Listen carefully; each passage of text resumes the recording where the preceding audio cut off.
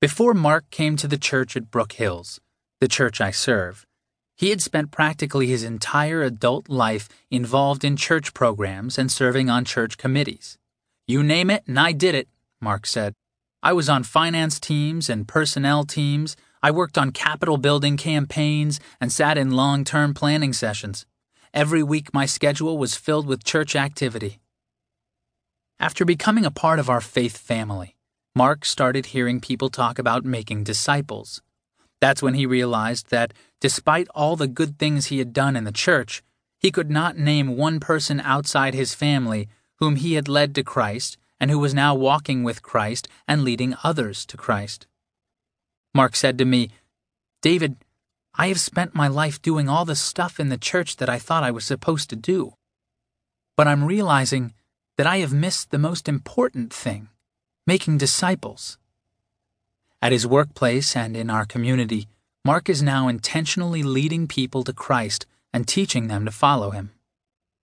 The story of Mark's life as a Christian should frighten us.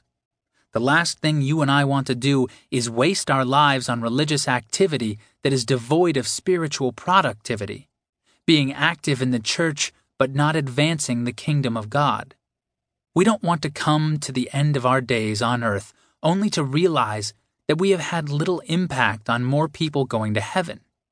Yet if we are not careful, we will spend our lives doing good things in the church while we ultimately miss out on the great purpose for which we were created. That's why I say one of the worst enemies of Christians can be good things in the church. Of course, some will disagree with my claim. How can good things in the church really be one of our worst enemies? Some might ask. Sin and Satan are our worst enemies, they might say, and they would have a point. But let me point something out. We know sin and Satan are our enemies. We know we need to be on our guard against them. But too often we're oblivious to the threat posed by the good things we're doing.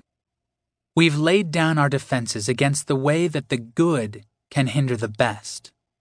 In this sense, good things can subtly and effectively become one of our worst enemies.